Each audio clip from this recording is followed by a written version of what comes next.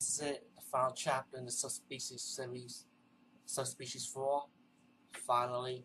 Um, right, it takes place right after part 3, but this time in the beginning, the survivors from the last movie died in a car crash, right? I'm like, what the fuck? Died in a car crash. So, our new heroine, who happens to become who was a doctor anyway, stumbled upon the crash, and saw the body bags of Michelle. Michelle was still alive, and decided to take Michelle to the clinic where she worked from the closer clinic, and her friend is a doctor there.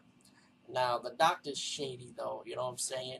He's actually really a vampire experimenting on like humans drinking blood that he can sustain and trying to experiment like trying to do like walking daylight, to touch holy water without a problem.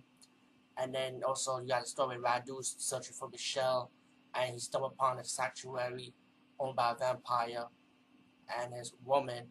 And Radu decided, I'm gonna stay here now.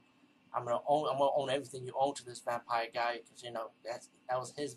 See, Radu was his master, so he gotta listen to him.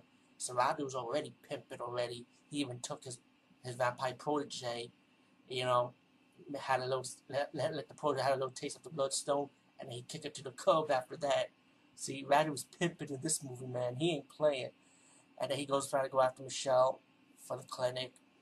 And then the doctor kind of betrayed Radu because he wanted the Bloodstone for himself. You know, then Michelle was wakened and she freed her master Radu. And then Radu said he's going to come back for him later. The doctor that betrayed him, trying to let him see Michelle.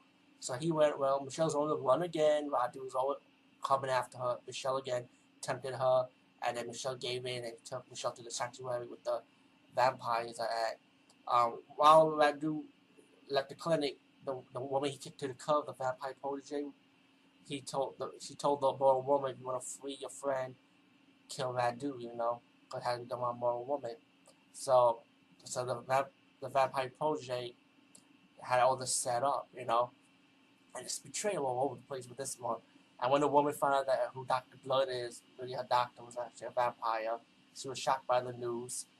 And so they say, okay, we're gonna team up, kill Radu, and then when they kill Radu, save Michelle. Dr. Blood actually died, by the way, because Radu kind of like tricked him, like, you want the Bloodstone, go ahead, and he killed Dr. Blood, by the way. So anyway, while Dr. Blood's dead, Radu's dead, Michelle and the heroine are ready to go out, ready to leave, and the vampire just set the whole thing up. Ash and the vampire protege decided to drink heroin, try to drink the heroin blood, but this old lady ended up opening the door, and the sunlight came out, and the heroin survived. She took Michelle into the coffin, buried her with the bloodstone, and Radu's head is put on the fence of the cemetery, burned in the fire, and that and pretty much Subspecies